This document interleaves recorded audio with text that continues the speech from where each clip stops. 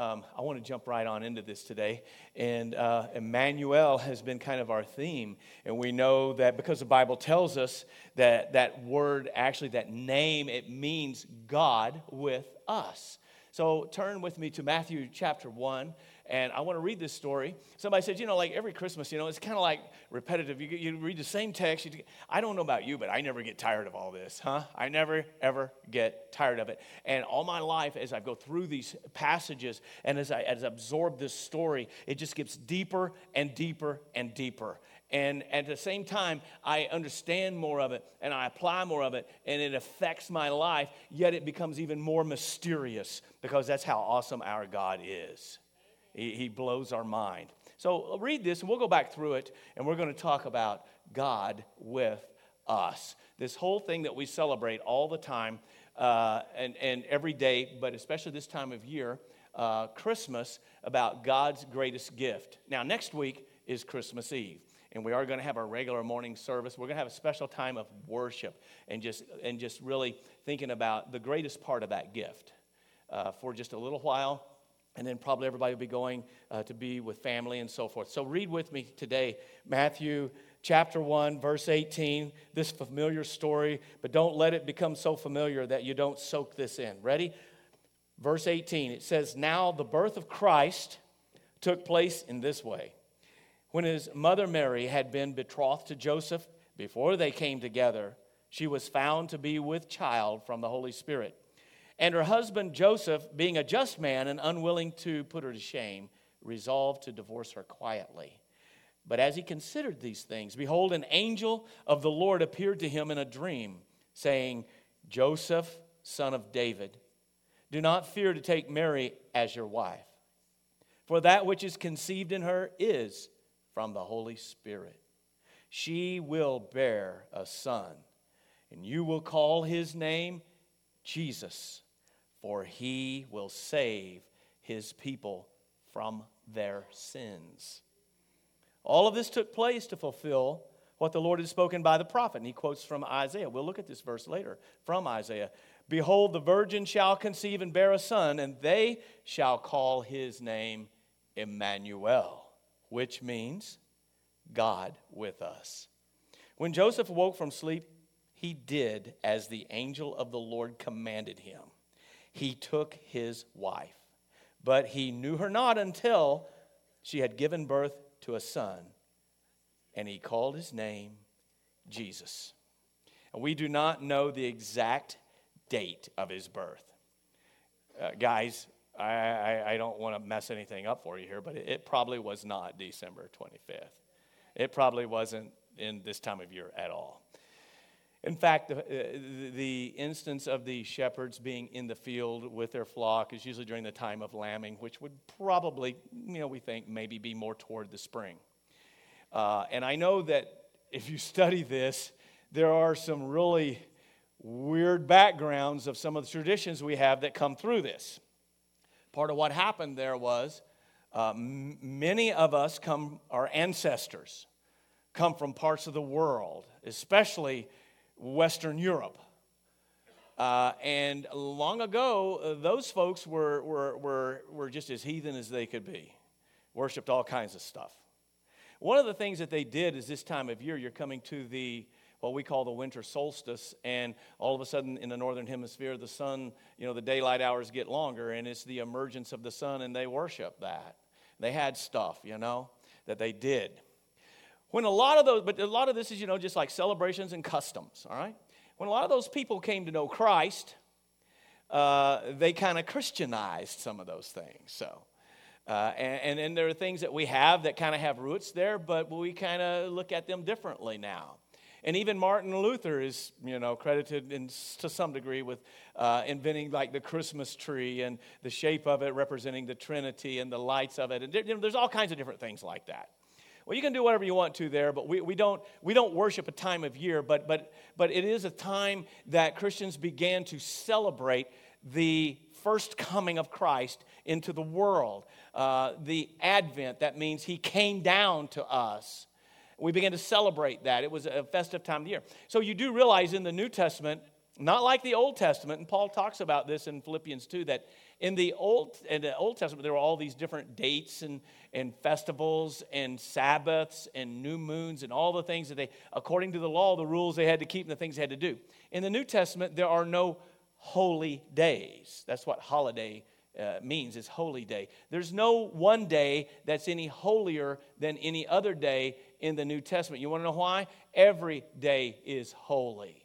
And every day is like a Sabbath, as the writer of Hebrews alludes to this, where we rest in Christ. There's a Sabbath rest every day.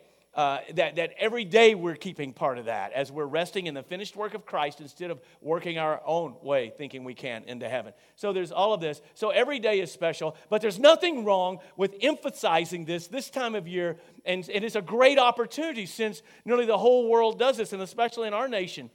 It draws attention. And I think we're wise to make the most of that. I think we're wise as we have an excuse to get together as families and have this festive spirit, right? And we enjoy being together, and we're happy, and we're loving each other, and we're giving gifts, and, especially those relatives that you don't get to see very often, and you just love seeing them. But if they lived here, they would drive you nuts, but you're glad they don't, but at least they come visit, right? Right? Okay. And so we have that. But don't miss that opportunity to emphasize what it's about Jesus. Don't forget, use this as an opportunity, especially with the kids. Especially if you have your kids or grandkids around, to read this story. Make sure they know. Make sure it's emphasized. Make sure they begin to get it. It's so important. Such a powerful tradition. But we don't know the exact date of Christ's birth. It's been said, but his birth split time in the way that we date it. Amen? He never wrote a book, but more books have been written about him than any other person who has ever lived. As far as we know, Jesus never painted a picture, never composed any poetry, any music, yet no one's life and teaching has been the subject of a greater output of songs and poetry, pictures, films, and art. Jesus never raised an army, yet millions of people have laid down their lives for Jesus Christ. As you study the Bible, you'll find that his travels here on earth were very limited. Yet his influence is worldwide. He never spoke to more than probably maybe a few thousand people at one time. Yet today, over 30% of the world's population at least profess his name. Jesus had no formal education. Yet think of the thousands of schools, colleges, and seminaries that are founded in his name. Jesus never, as far as we know, owned any property. In order to teach, he had to borrow a boat. When he came into Jerusalem, he had to borrow a donkey. When he went to pay taxes, he had to borrow a coin. And even when he was buried in a borrowed tomb. Yet this building belongs to him. When Jesus was born, he was unknown except in a very, very small area of the world. But the famous Encyclopedia Britannica allocates almost 30,000 words in the article about Jesus. Now, I don't know who first put this together, but I've always thought that was powerful. Because it's Jesus that makes Christianity different than everything else. It's not just one among the world's religions. It is unique. You have to say, whether you believe or not, you have to say it is unique. There's nothing like it. All the other religions have to do with things that you do and rules that you keep and merits that you hope to attain to get to the next level, to get to heaven or whatever it may be.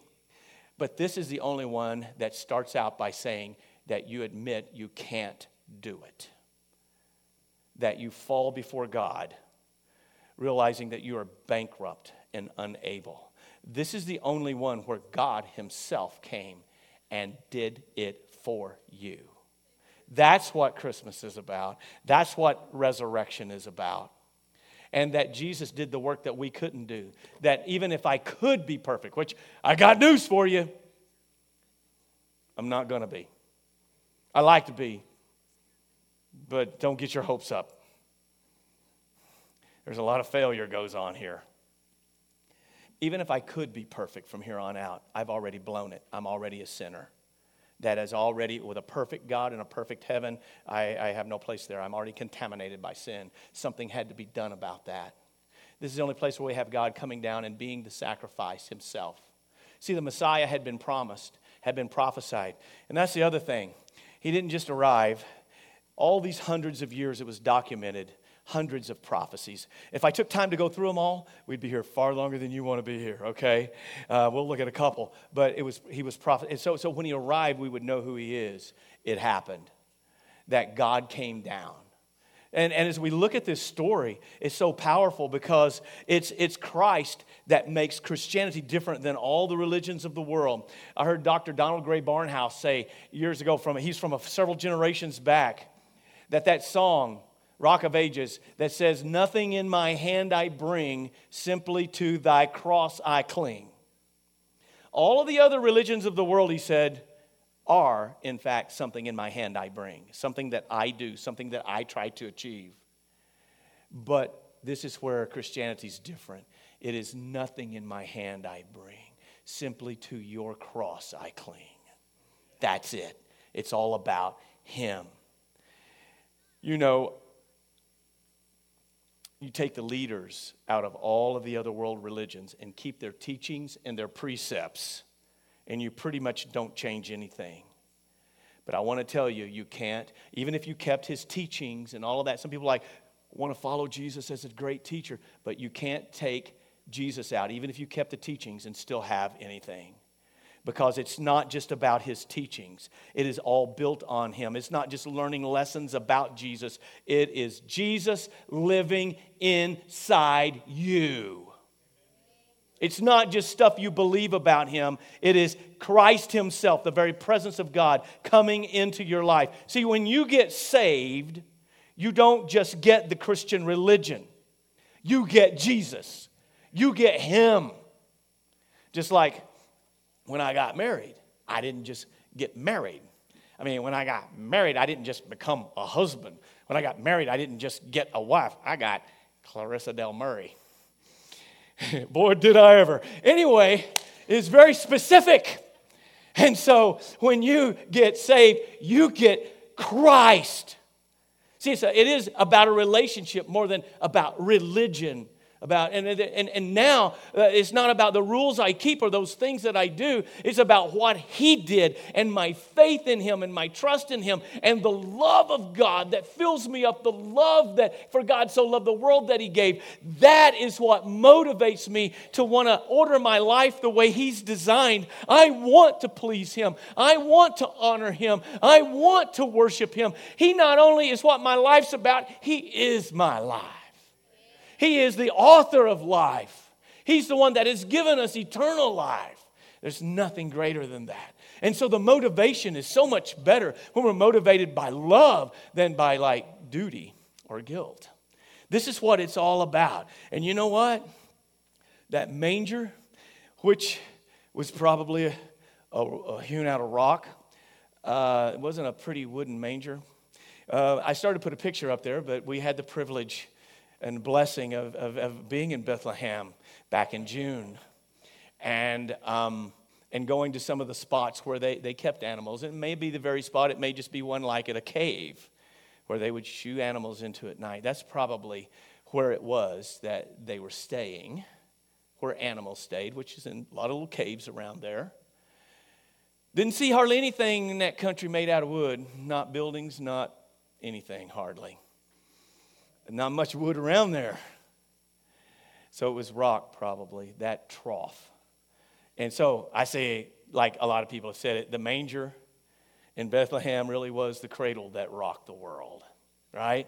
So let's look into this because it says the birth of Jesus Christ took place like this. And he refers to him as Jesus, and that's what they were to call him. And Luke gives us more of the story. Jesus means Savior. It's the Hebrew, it's Yeshua. It means Savior. And Christ is not his last name here. He's not Jesus Christ, like Jesus' first name, Christ his last name. That's his title. They're all titles. It tells who he is. Jesus, he's Savior. Christ, he's the Messiah. Comes from the Greek word for Messiah. He is the Messiah, the Mashiach.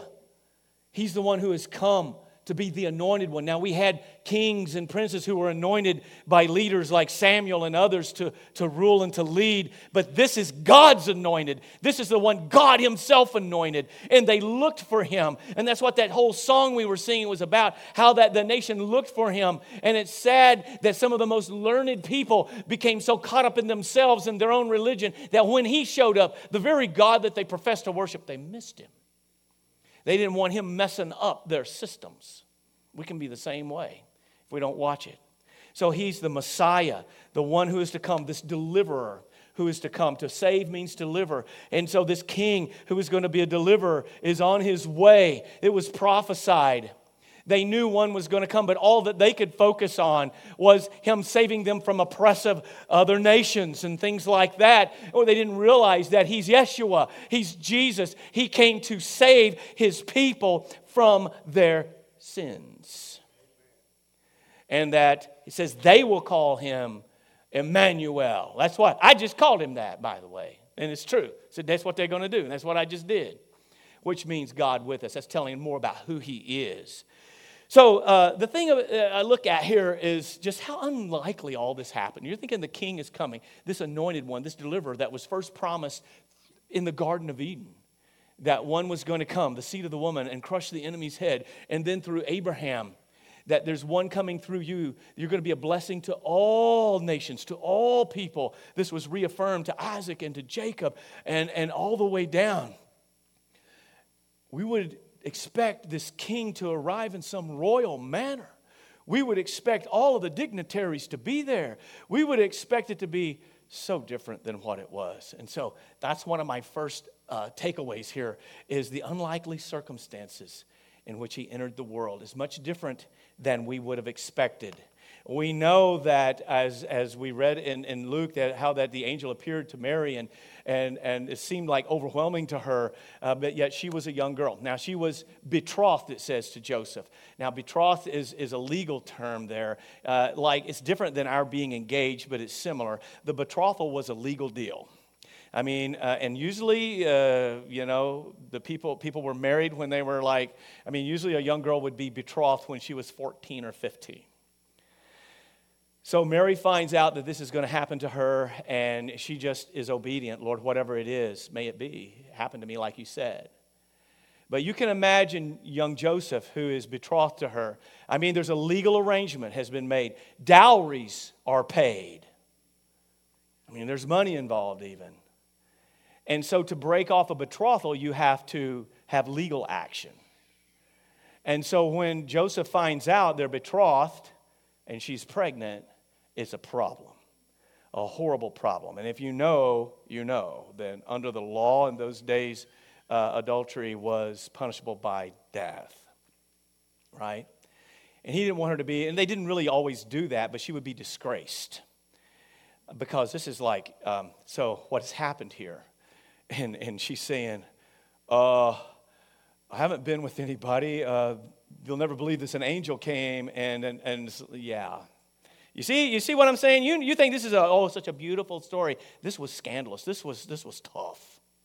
Can you imagine that? I don't know how much time went on here that Joseph had to wrestle with this. But I know this enough time that he decided he loved her so much. He believed in her. This made no sense to him. He did not want to shame her publicly he decided to secretly divorce her. The literal word is to put her away, to dissolve the agreement and try to do it as quietly as he could because he wanted to protect her. Now, here's a guy that, as far as any human understanding can go, has really been himself shamed and embarrassed by something. It makes no sense. But he just can't get his arms around it. He's trying to trust. He's struggling. He's considering.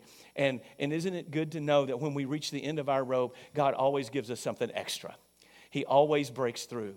And that's exactly what he did for Joseph. An angel appeared to him and told him it's exactly right what she said. And that child was conceived of the Holy Spirit. And he explains, this is going to be Mashiach. This is going to be the Messiah. This is the one. And he is going to be Jesus because he will save his people from their sins. His name will be Emmanuel. It is God with us. And this is what he's going to do. He's going to save his people from their sins. And Joseph woke up. He did as the angel of the Lord commanded. He took his wife. And it says, but he didn't know her. I mean, he knew who she was. But that is a phrase that means intimacy. It also means marriage. But he didn't know her, it says, until she had given birth to a son. But it means that they didn't have physical intimacy until she had a son. And they called his name Jesus. It just says until. Now, you may have come from a tradition where they teach the perpetual virginity of Mary, and that's what people have taught. But I just want you to know that that's not what the Bible teaches. So if you believe that, you'll get it from somewhere else. You don't get it from here because it says just until he was born. And it seems the natural understanding is that after that, Mary and Joseph were a normal married couple, and they did come together, and they did have other children. In fact, they show up later on. So that's been the normal understanding. So if you're kind of confused by that, I'm just giving you what the Bible teaches.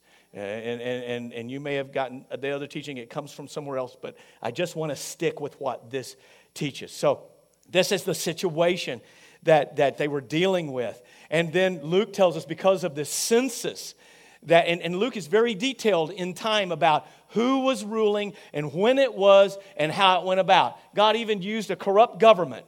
Say, well, boy, our world's too messed up for God to work. If God can use the Roman government to achieve his ends, I guarantee you he can use us today.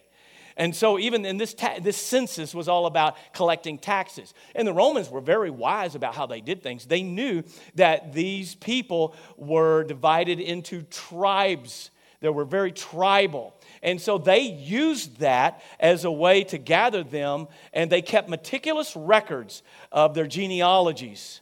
Very important that they did that because no one ever questioned Jesus' claim to be a descendant of David.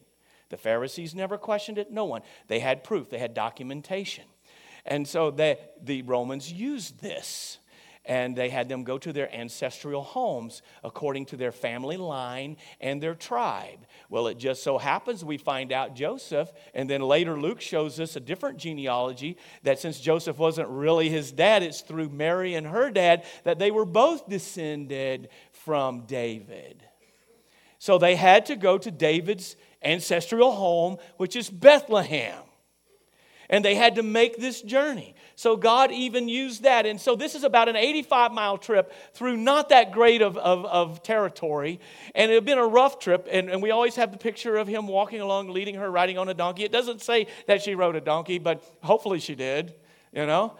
So this is a long, difficult trip. And when they get there, we find that when Jesus is born, when it happens, that they were in a place where animals were, like a stable, probably a cave, because there was no room for them in the guest house up there. And you would think, well, why was that? And we don't know. It could be that it took them longer to get there and everything was filled up. But you know, there's family there, right? All these people are related. There's got to be close family there.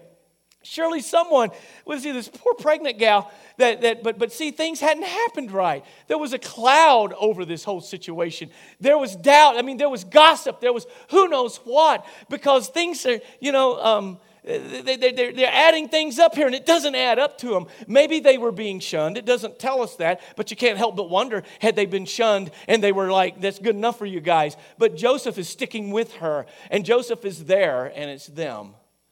And they find shelter in probably a cave. And then Jesus was born. And they called his name Jesus. Now, they went to Bethlehem. Of course, that was documented hundreds of years before. The prophet Micah in the Old Testament told us about it. Micah 5:2. But you, O Bethlehem Ephrathah, who are too little to be among the clans of Judah, from you shall come forth for me one who is to be ruler in Israel, whose origin is from ancient days. So there's something strange about this ruler that is not just that he's been prophesied from ancient times. He himself is from forever. And so when Jesus was born and Herod begins to hear about it later on, and the Magi, the wise men, come and they're seeking, he gets the scribes together and they say, where's this deliverer? Where's this Messiah going to be born? And they find this out of the scrolls. And well, it was no doubt, it was Bethlehem. But it's strange because God picks, instead of a royal couple that they would know about, or instead of a high-class couple, he finds a couple of simple, poor folk from Nazareth, which is way up in Galilee. But the Messiah is to be born in Bethlehem.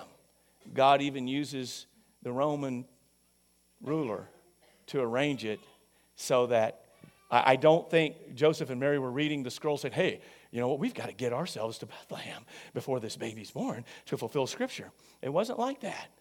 It was ordered for them to be there by people who didn't even believe in the true God. So this is an amazing way that God brought this about. And so the little town of Bethlehem, and I don't know if it's a silent night or not. It may have been, it may be Mary and Joseph are up there, and if they can hear any of these songs wafting up there, it's like, silent night, oh brother. It was chaotic, and it was hectic, and it was anything but silent. I don't know. But we think about that this one was born, that the Messiah came, the deliverer came, and as it turns out, it's none other than God himself. But the rest of the world slept. And there was no big celebration. There was nothing. God slipped into this world in a way we would not have expected for the Messiah to be born. And he is Emmanuel. Now, that's the big thing we see, is not only was he fully human, he was fully God. His divine nature. And I want to talk about that for a second. Because in the simplest terms, the incarnation. So we call it that. Remember I talked about that last week? That means coming in flesh. Carne means flesh, okay? Incarnation means he came in the flesh. So the incarnation of Christ means this one who always existed came into humanity. This is, when we're talking about that, we're talking about the union of God and humanity in the person of Jesus Christ. Now follow me on this. This is something you need to understand. Now, in theological terms, here's a phrase you need to hear. It's called the hypostatic union. Hypostasis meaning person, is talking about his person. He has a dual nature, fully divine, fully human. This union took place at the moment of conception, when both natures melded, inseparable yet unmixed. In this mysterious union, there was, get this, and this is in your notes if you pulled up notes from our Facebook page or your YouVersion app. These are in your notes. Make some to go with it. Look up these verses. They're very powerful. That undiminished deity was veiled in untainted humanity. Jesus, co-equal, co-eternal, co-existent with the Father. That Jesus was both fully God and at the same time fully human. When the wise men came, they not only came to see a real human baby lying in a manger, they bowed down and they worshiped him. The Father would have never allowed this if what I said wasn't true, because the only one that can receive worship is God. And that's just what they did, and we see that in chapter 2, verse 1 as they come. No other birth was prophesied as much as this. Over in Isaiah, hundreds and hundreds of years before, he'd been prophesied this way. Here's what God said through Isaiah. He said in Isaiah 9:6, For to us a child is born, to us a son is given, and the government shall be upon his shoulder, and his name shall be called Wonderful Counselor, Mighty God, Everlasting Father, Prince of Peace, and it goes on. I mean, he is Wonderful Counselor, Mighty God. He's Mighty God, Everlasting Father. I said, well, I thought he was the Son, not the Father. The word there literally means the Father of eternity. He's eternal. Prince of Peace. And did you notice how he said that? You see, prophesied already. You see the first and second coming both, because the government right now is not upon his shoulders. But you also see the dual nature of Christ. The child is born. He's going to be really human. And to be human, he had to be born. The child was born. But the Son wasn't born because the Son existed from all eternity past. Are you following me? The Son was given. Do you see that? The child was born. The Son was given. And right there, way back there, Isaiah was speaking to us about how that he would be divine, but he would lower himself to take upon the likeness of humanity. Paul, later on, Paul who had been a Jew, and Paul who did not believe in Christ at first, came to understand this whole thing. And he explained it this way in Philippians 2, 6 and 7. He said, though he was God, talking about Jesus. And I'm using the New Living here because it really captures the essence of how to put this into the way we speak today, okay? And instead of how we spoke 500 years ago. It's a very difficult Greek to translate, but it says, though he was God, he did not think of equality with God as something to cling to. Now, the word clinging there means to grasp. And it's with the idea of to cling or to grasp selfishly, like someone who is a thief or a robber would do. That's why some translations translate it robbery. But this is the essence of what the words mean, that he didn't look at equality with God as something to cling to hold on to selfishly, but instead he gave up his divine privileges, not his position, but his privileges, and he took the humble position of being born as a human being. He humbled himself. He lowered himself to do this. And one of the best places, and I don't know if you noticed through this year how often this verse pops up. It's one of like the central verses of the gospel, but this also illustrates it because in John 3:16, Jesus said, for God so loved the world that he what? He gave his only son, that whoever believes in him should not perish, but have everlasting life. Isaiah said, years before the Son was given, he says God gave his Son. Why? Because he loves us so much. And he was Emmanuel. Not just a prince, not just the anointed one. He is God with us. We saw last week in John chapter 1 that he is called the Word. In the beginning, John said, was the Word, and the Word was with God. The Word was God. And the word translated from the Greek as word in English is the word logos. You remember that? And it's different than a word that just means like the verbal sound coming out of your mouth, rhema, but this is logos. And logos isn't just the word itself. It's the idea, the thought expressed through the word. And so when he's telling us that, we saw last week that what is a word expression of an idea or a thought, Jesus, we find out, is the exact expression or representation of God to us. That's why when Jesus was here, he was arguing, listen to this. This is amazing. He's arguing with the Pharisees at one time.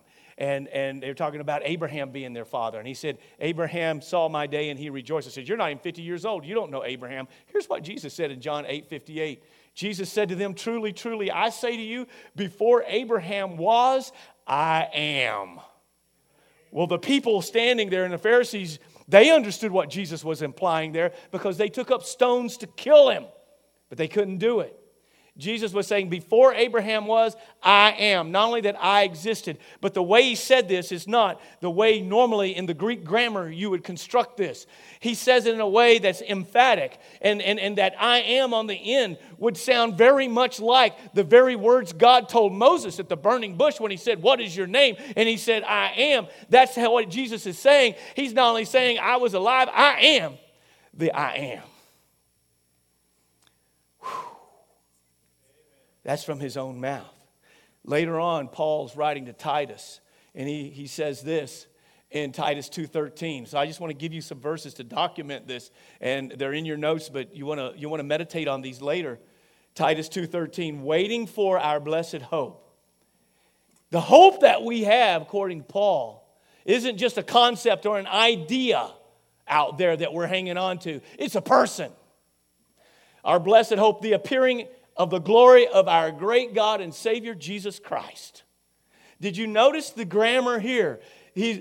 Our great God and Savior, and the way that's constructed, great God and Savior are pointing to the same person, Jesus Christ. He's not only our Savior, He's God. That's what Paul is saying in that verse. And even later on when Paul was journeying back to Jerusalem and he stopped by to visit the pastors and the leaders of the church at Ephesus, they met with him. And he said in verse 28 of Acts 20, he said, pay careful attention to yourselves and to all the flock in which the Holy Spirit has made you overseers, to care for the church of God, which he, who? God, obtained with his own blood. Did you hear that? God obtained the church with his blood. God can't bleed, but when God became fully human, he could bleed and pay the price for human beings. That's what Paul's saying, right? So powerful. So how's this going to happen? How's God going to do this? How's God, who's eternal, going to enter into humanity and not be stained by sin? There was only one way. It was a unique birth. So think about it. Think about the possibilities that would have been at the Father's disposal for this. How could God become human and remain uninfected by humanity's sinfulness? Because a sinful Savior couldn't be a Savior, could he? If he's messed up with the same stuff we are. So all the possibilities. First of all, how about this? You could have the best of all. Find the very best and most righteous of human beings. A good human father and a good human mother. Well, we know Mary and Joseph were both very devout and very good people, but they weren't perfect. Because later on, Paul makes sure we know that everybody who's descended from Adam has sinned. In fact, in 1 Corinthians 15, he says, in Adam we all die. Because we've all got sin. Wages of sin is death. In Adam. Adam brought sin in, and we all are descended from Adam. So we're all tainted by a sinful nature. And you see it. You can deny it all you want to, but you see it. I mean, those precious babies we have, you see that sinful, selfish nature. See, that's part of the essence of it. We're not talking about all these different big sins. It all comes back down to the core sin of pride and selfishness. We want to do things our way. We don't want God to be God over us. We don't want our parents telling us what to do. We want things to be mine. You know what I'm saying? It's that selfishness is the root of so many of the sins that we commit. I want something for me. I want this for me. I want to be running me. And we don't bow to God. But that spark of that corruption is already in us from the earliest moments. And so that's not going to work, because had he been from the very best, so we can just go like, that won't work. Because the very best of humanity is already plagued by sin. All have sinned. In fact, in Psalm 51:5, David said, behold, I was brought forth in iniquity, in sin, and in sin my mother conceived me. So Jesus would have been all human, unavoidably sinful, no deity. He'd have been helpless to be our Savior. All right, okay, scratch that. How about this one then? Oh, then a supernatural being, kind of like an angel or something, with no father or mother and not tainted by humanity and their sin. How about that one? How about he come and do this? Well, guess what? That won't work either, because he would have been all deity and no humanity. He could not have been a Savior, because a Savior must be the perfect representative of both God and lost humanity. And this wouldn't cover that. In fact, the writer of Hebrews is trying to explain this. Hebrews 2:14, he says, since therefore the children, that's all of us, share in flesh and blood, that is, we're human, he himself, he's talking about Christ, that's the he. He, Christ, likewise partook of the same things. What same things? Flesh and blood. That through death he might destroy the one who has the power of death, that is the devil. So he had to, if he was going to destroy the power of death, the power of sin, he had to be flesh and blood. Wages of sin is death. If God himself is going to pay the price for our sins, wages of sin is death. God could want to do that all he wants, but God can't die. But when God came as fully God, but yet fully human, now he could die for us. He goes on in verse 17 and he says it this way, therefore he, Jesus, had to be made like his brothers, that's us, human, in every respect, so that he might become a merciful and faithful high priest in the service of God to make propitiation for the sins of the people. The word propitiation means an atonement or a covering. There's no way he could cover. He's got to be the perfect representation of humanity and deity in order to be. So that's what he's trying to make sure that we know. So what's left on the table? How about this? How about this? He could choose to select a virgin, a woman who's a virgin, who through a miraculous conception could give birth to a child. If that happened, he would not be descended from Adam. There's no male seed. Mary is not, according to the Bible, the mother of God. She was the vehicle for the humanity of Christ to enter into this world. That's what the Bible teaches. And with this option, he would not be the seed of Adam, of man, but would be the seed of the woman. And that's exactly what God announced back in Genesis 3:15. After Adam and Eve sinned and before they were kicked out of the garden, he talked about the devil, the enemy, the serpent. And he said that to the woman, he said this to the woman, that your seed will crush his head. He'll bruise his heel, but your seed will crush the enemy's head. Now that doesn't make biological sense. And since God's the one who created all this, surely he knows, right? The male has the seed. The female has the egg. But right there, it says the offspring, the seed of the woman, not of the man. So all the way back in Genesis 3:15 was prophesied how God would do this, the virgin birth. That's why this is crucial. You might say, well, that's no big deal. Yes, it is a big deal. Without it, you don't have the dual nature of Christ, fully human, fully God. And that's why he tells us this, that he would be both. Now, the verse that he's quoted here in Matthew goes all the way back to Isaiah. So let's go back to Isaiah. And we go back to Isaiah chapter 7, verse 14. And there's that verse where he says, therefore the Lord himself will give you a sign. Behold, the virgin shall conceive and bear a son and shall call his name what? Emmanuel. Now, there's some events that happened in Isaiah's life that were that were kind of one of the first fulfillments of this, but the primary fulfillment of it was going to be this. And the Lord makes sure that we know, the angel makes sure that we know that Christ's birth is a fulfillment of this. This isn't something Matthew thought up. This is something that the angel gave. That this is the fulfillment, that this one would be born. And he will be the seed of the woman, born of a virgin. This was how God did. So you see the practicality of it all? The virgin birth of Christ has such far-reaching ramifications of practical significance because Christianity is Christ. And if Christ is only a man, then Christianity is just another human religion. A man-made religion can't save any of us, folks. Man-made religion falls apart. Why? Why? Because, first of all, a natural Savior provides no supernatural help. I need supernatural help. I need supernatural forgiveness and peace. Secondly, a strictly human Savior offers no divine hope. Life would just be an empty dream if Christ were only human. And third, a sinful Savior is really no Savior at all. He'd have to die for his own sins. He couldn't die for our sins. That's why it makes even logical sense that it had to be that the way that it was. The virgin birth of Christ, just like his pre-existence we talked about last week, is more closely connected to our lives than maybe we realize. Christmas is more closely connected to your spiritual life than maybe you realize. The truth of it guarantees spiritual help in our natural helplessness, divine hope in our mortal hopelessness. The mysterious mingling of uncompromised deity, fully God, plus complete humanity equals a Savior who was qualified to meet our deepest needs, Jesus. We understand that this is all theologically correct and true. This is what was prophesied. But if we're honest, we realize this is more than we can fathom. This is what it means to have God with us. And he went to all of this trouble just to save your sinful self, to save you. God went to all this trouble because he knew you would be born. He knew all of the ridiculous, wicked, and stupid things you would do and say. And he still thought you were worth dying for.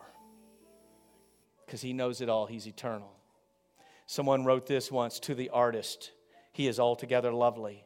To the architect, he's the chief cornerstone. To the athlete, he's the goal and the prize. To the baker, he's the living bread. To the banker, he's the hidden treasure. To the biologist, he is the life. To the builder, he's the sure foundation. To the doctor, he's the great physician. To the educator, he's the great teacher. To the farmer, he's the Lord of the harvest. To the florist, he's the beautiful rose of Sharon. To the geologist, he is the rock of ages. To the lawyer, he's the advocate. To the publisher, he is good tidings tidings of great joy. To the philosopher, he is the wisdom of God. To the preacher, he's the word of God. To the sculptor, he is the living stone. To the statesman, he is the desire of all nations. To the theologian, he is the author and the finisher of our faith. To the sinner, he is the Lamb of God who taketh away the sin of the world. To the Christian, he is Savior, he is Redeemer, he is Messiah, he is Lord, he is God.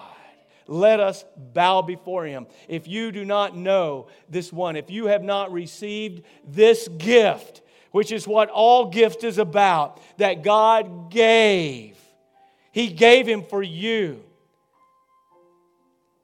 Not just so that you could get to where you pay more attention at keeping rules, his rules, but so that your heart and your life would be flooded by forgiveness and by redemption and by love and by healing, and his very presence enter in you to enable you to give that love back, to love those who don't love you, to love your enemies even. He gives you that ability if you submit to him.